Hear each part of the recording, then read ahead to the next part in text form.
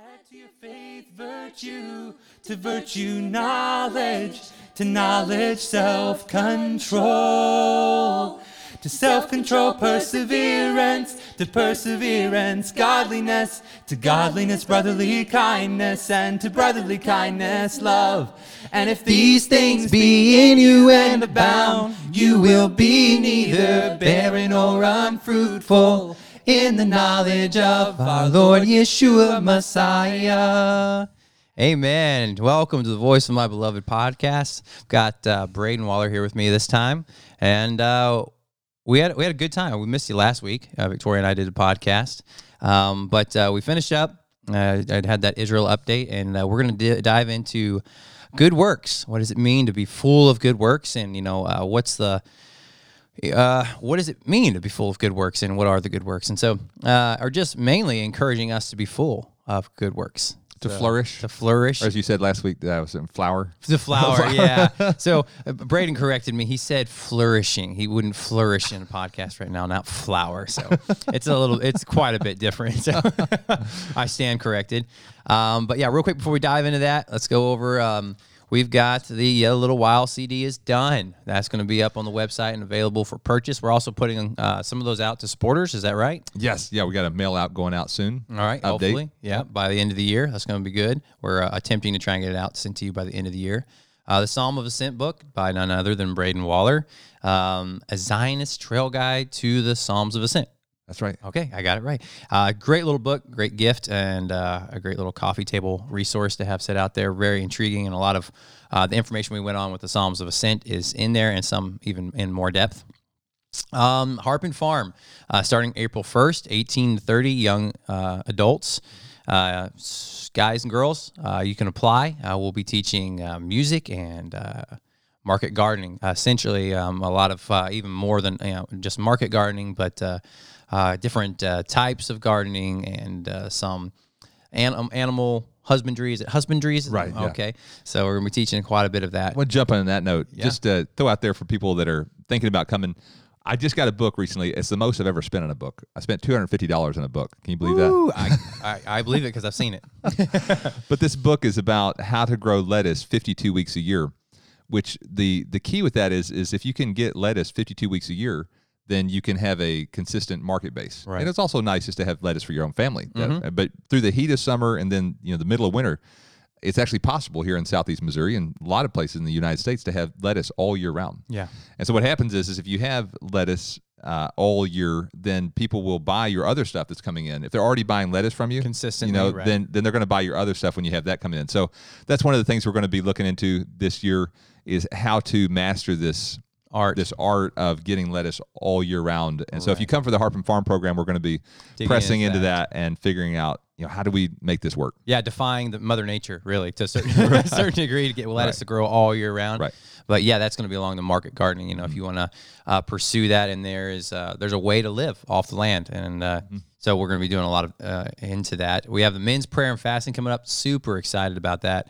That's been one of our highlights. You'd think fasting, but man, it's just a powerhouse in the spirit.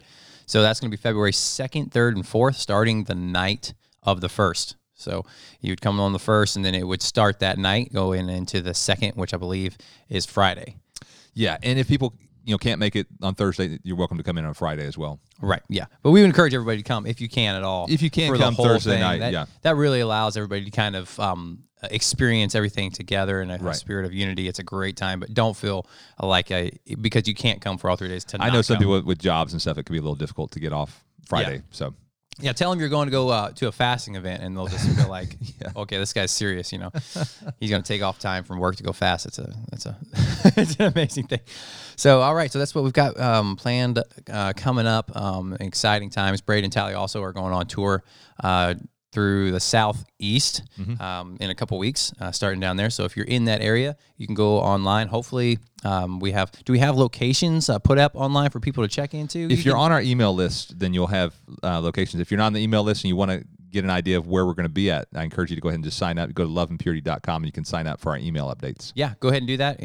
Anyway, even if you're not in the Southeast and you just want to keep up with us, and we're endeavoring to keep y'all updated and in the loop, so that this message can go forth. Not necessarily from Zion, from Patterson, Missouri. But it's a good message, love and purity. It's a good message. So, can anything good come out of Patterson? Can anything good come out of Patterson? We believe that the Spirit of God is at work in Patterson and coming out from here to wherever you are. So, good works. It was something I was right after my trip, and over Hanukkah, I was struck by the verse that says, "Let your light so shine," and I knew that verse. Shine, Yeshua, shine, and all these verses talking about shining.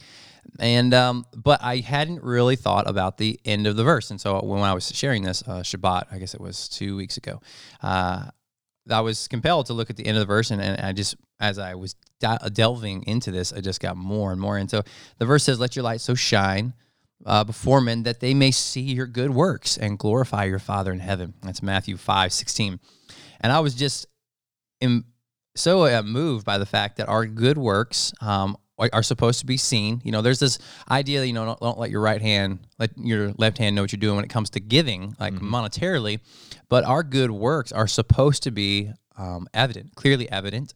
We're going to read some more verses. I don't want to get ahead of myself, but it's going to be to the glory of our Father. If we give glory, the glory to our Father, then it's nothing wrong with people seeing, as long as they don't mistakenly put us as the source of these good works, right? Mm-hmm. We have to continually point to the Father and say it's because of His grace and because of His goodness that we can do anything good.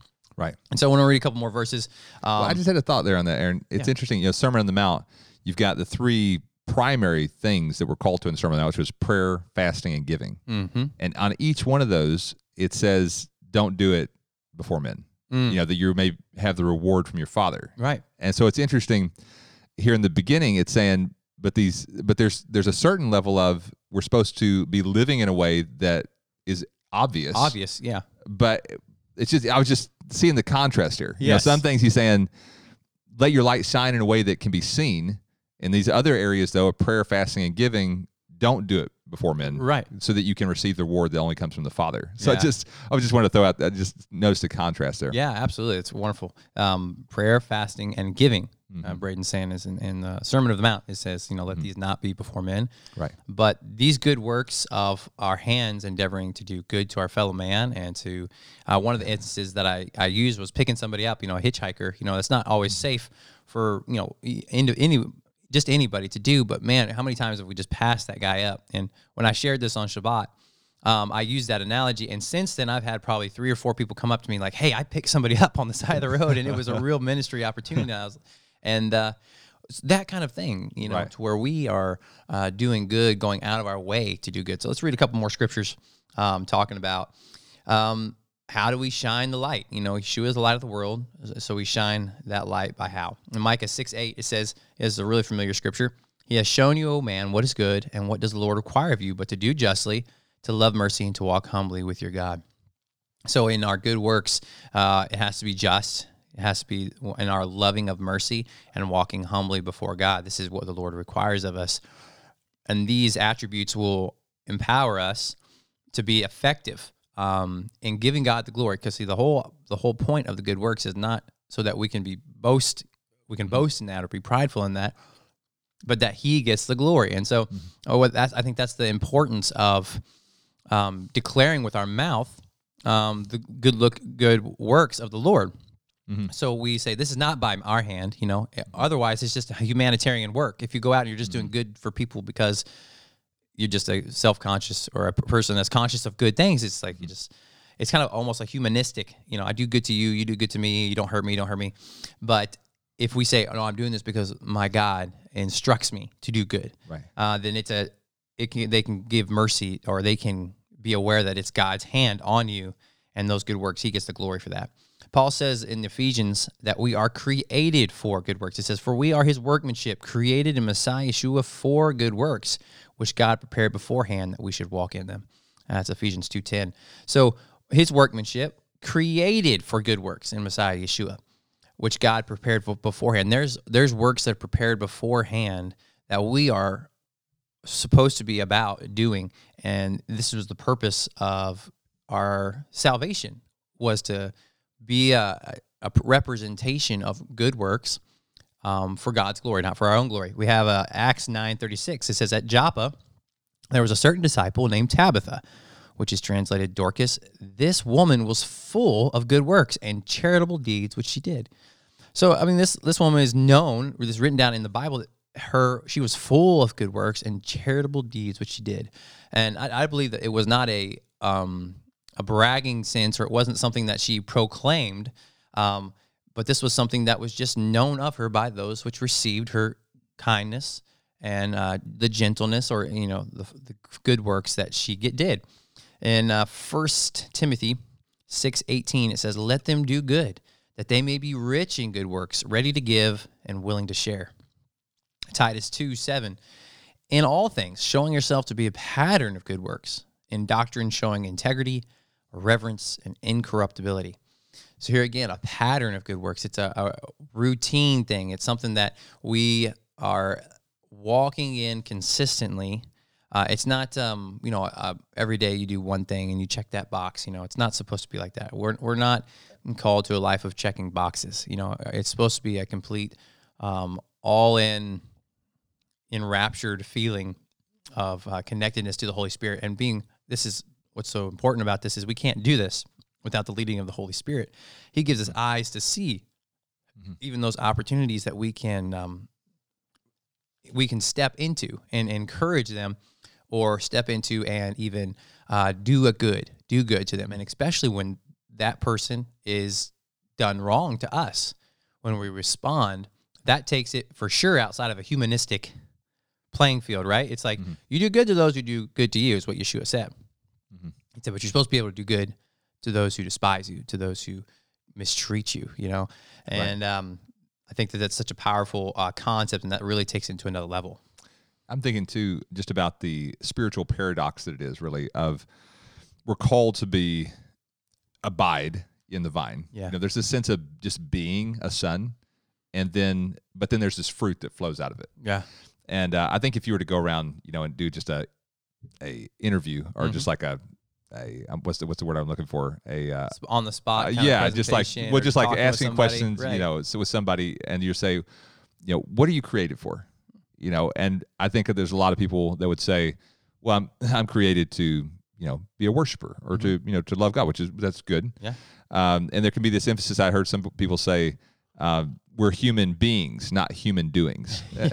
So, this idea of being, which some people need that balance, because they're trying to just, they're these people that are just constantly agitated, or constantly, have to be doing something. They can't just rest and be still. But going back to the verse you said, we are his workmanship, created for good works. So, how many people would actually answer if you say, what were you created for? And say, I was created for good works. I was created to do good works, to bring glory to God. Yeah. And I think it's what the Bible talks about, the whole counsel of God. Amen. We can't just focus on the parts that we want or like. We need to say, we need to agree with the word. Yeah. I was created for doing good works. Amen. We were worshiping this morning, and we were meditating on that scripture, because for people like Brayden and I, we're very goal oriented, motivated. We were raised to be hard workers, but so the message that we need to continually hear is rest in me. Don't your labors, unless the Lord builds a house, they labor in vain who build it. Right. And where was that in Isaiah 29? 30. Isaiah 30, and Isaiah 30 verse 15, I think it was. It says, "In quietness and confidence," I think it says, it will be your strength. And so that's an encouragement. That's in one hand, and in the other hand, we have this encouragement. This is out of Titus 2:14, who gave himself for us that he might redeem us from every lawless deed and purify himself, his own special people, zealous for good works, like zealous for it. It's like not a begrudging thing. And it's something, and I think, as Brayden was sharing, it was like, man, this is going to be the fruit. This is what automatically should flow out of us. This is the measuring line that's going to tell us whether we're full of the Holy Spirit or not. If we're full of the Holy Spirit, we're not going to be able to contain ourselves. It's just going to be an automatic response to those that are around us to do good, to speak well, to be kind, and to be gentle, to suffer long. And these fruits of the Spirit are going to be evident, and it's going to radically change. It's a special people, right? He says he's going to redeem us from every lawless deed, purify his special people. So here's love and purity. We got the love of the Lord causes us to be purified because we have a part in it. And if we don't have the love of God, then we're not going to be pressing into the purity. If we don't recognize how much he's loved us and sacrificed for us, then we have no zeal or desire for purity. But when we know how much he has loved us, then we endeavor for purity before him, and that makes us his special people, zealous for good works. And it's going to be an overflowing. It's going to be an automatic response. I love things that are an automatic response. I love things that work automatically. It's like our heart beats automatically. We breathe automatically, and it's in a response to God's kindness, to God's grace. In that same way, God's grace by faith that we're saved should cause us to love and purify ourselves and be zealous for good works. And Titus 3:8, and Titus was as I was going through this, Titus is just full of good works, and I know James also is very heavy on works. And Titus 3:8 says, "This is a faithful saying that these things I want you to affirm constantly, that those who have believed in God would be careful to maintain good works. For these things are good and profitable to men," that we are careful to maintain good works, affirming it constantly, speaking and encouraging. And when I was sharing this on Shabbat, our fellowship, there was a sense of encouragement. The scripture says, don't grow weary in well-doing. Don't grow weary in well-doing. You're not seeing the fruit of it, because a lot of times we don't see the fruit of it. Sometimes when we do that good thing to that person and they just look at us like we're cross-eyed, we don't really feel like we've accomplished much. Right. But we have to know that it's a seed. We're sowing the seed, and it's not for us, and it's not for them even. We're not doing good to the people to receive anything from them. We're not doing good to the people for any benefit of their own. The benefit is that, hopefully, our prayer is that they would come to faith if they're not of faith, and if they are in faith, and then they would respond to give grace to God for his goodness being flowed out to them through us, because we're just a conduit. We're just a conduit. Things from God are coming down through us and going out to all people, and we're sowing the seed. He gives us the seed, and we sow the seed. And he says, affirm this constantly, day after day, affirming it, strengthen yourselves in the doing of good works, and be careful to maintain them, maintain the good works. So it's good and profitable. Titus 3:14 says, "And let our people also learn to maintain good works to meet urgent needs, that they may not be unfruitful." You were talking about that at the very beginning.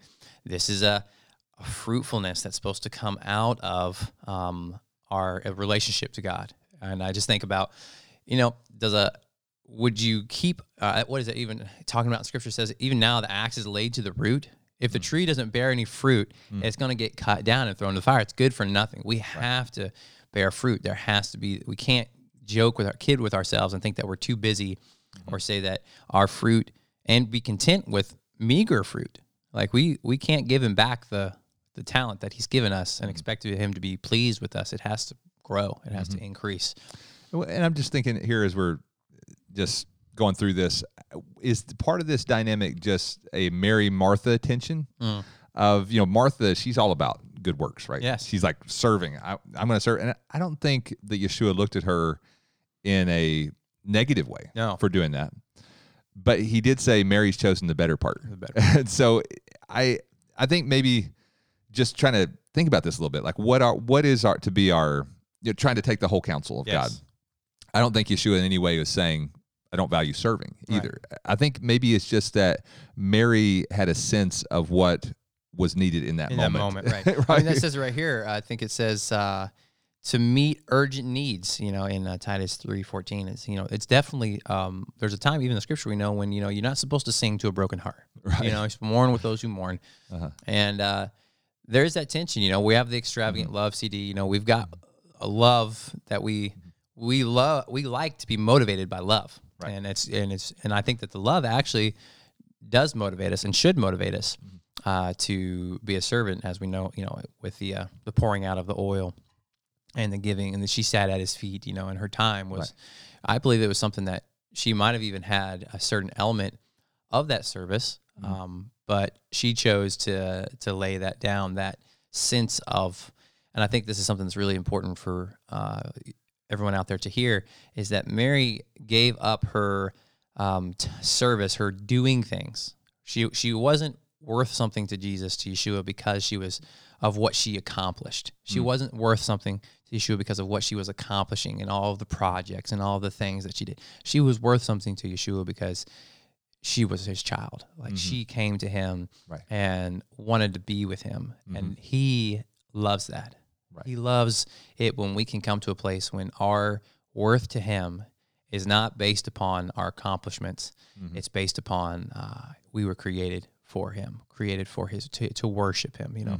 And a form of that worship. This is just a form of that worship. Right. Worship can take on many forms. We can worship with music, worship with song. We can, but we can also worship by the good things that we do. It's a worship to him. Yeah. Amen. So Psalm 34:14 says, "Depart from evil and do good, seek peace and pursue it." Psalm 37:3, "Trust in the Lord and do good, dwell in the land and feed on his faithfulness." I love that scripture, feeding on his faithfulness. It's our sustenance. It's what keeps us going is knowing that he is faithful. Ecclesiastes 3, verse 12, "I know that nothing is better for them than to rejoice and do good in their lives."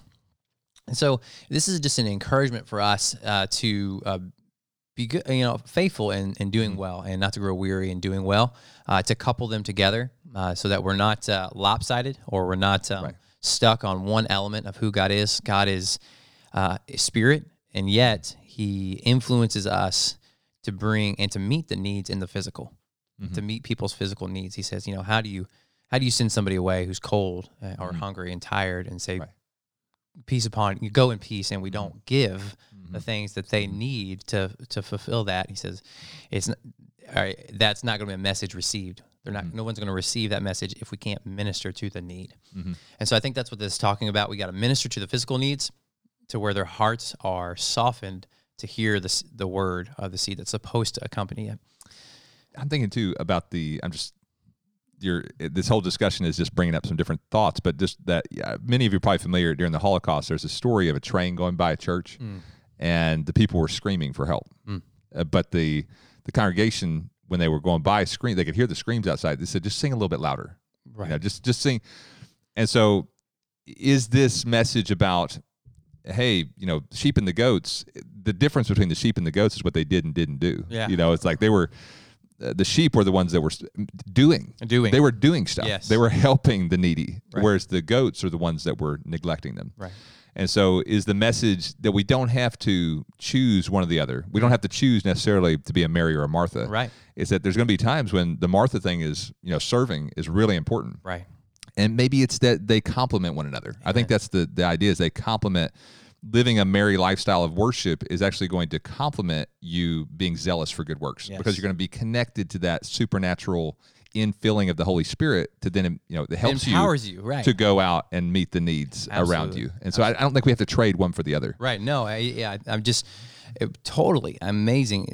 That was very well put. That it is both things together, but we have to be, what can happen, and what I've experienced in my life is that people tend to shy away from the needs, because that's where you really make connection with people. Connections with people are nitty-gritty, yeah. And we can shy away from that and, say a prayer and not meet that physical need and meet that face-to-face interaction and that encounter. And I want to encourage you to do that, to get in the thick of it, with your community around you, with your family that's not on the same page with you. And be ready to experience rejection. That's going to be part of it, but to do good to them anyway, so that, you might be able to show them by your good works. They'll glorify your Father in heaven. And it's not going to be because of any lack of effort on our part that these continue to walk in darkness, or this relationship was not repaired. And so we've run out of time today, but be encouraged to let your hands be for good works, to encourage yourself up in the Lord. Yes, in the morning, get in that prayer. Get the prayer in the morning, in the Word, and let the Holy Spirit empower you to do the good works, because without it, we can't do nothing. Without Him, we can do nothing. Amen. So blessings to you all. Appreciate all of y'all. Yeah, send us your thoughts and comments. This is definitely a back and forth. There's lots of scriptures out there. If you're a Martha, send us some scriptures supporting that, and all you Marys out there that are just caught up in the love of the Lord. Let's get balanced before the Lord today, and bring His kingdom forward. And so, blessings to you all. Have a great week. This is the Voice of My Beloved podcast, where we believe that hearing and obeying the voice of the bridegroom king leads to the most abundant and joy-filled life. Shalom. perseverance, godliness, to godliness, brotherly kindness, and to brotherly kindness, love. And if these things be in you and abound, you will be neither barren or unfruitful in the knowledge of our Lord Yeshua Messiah.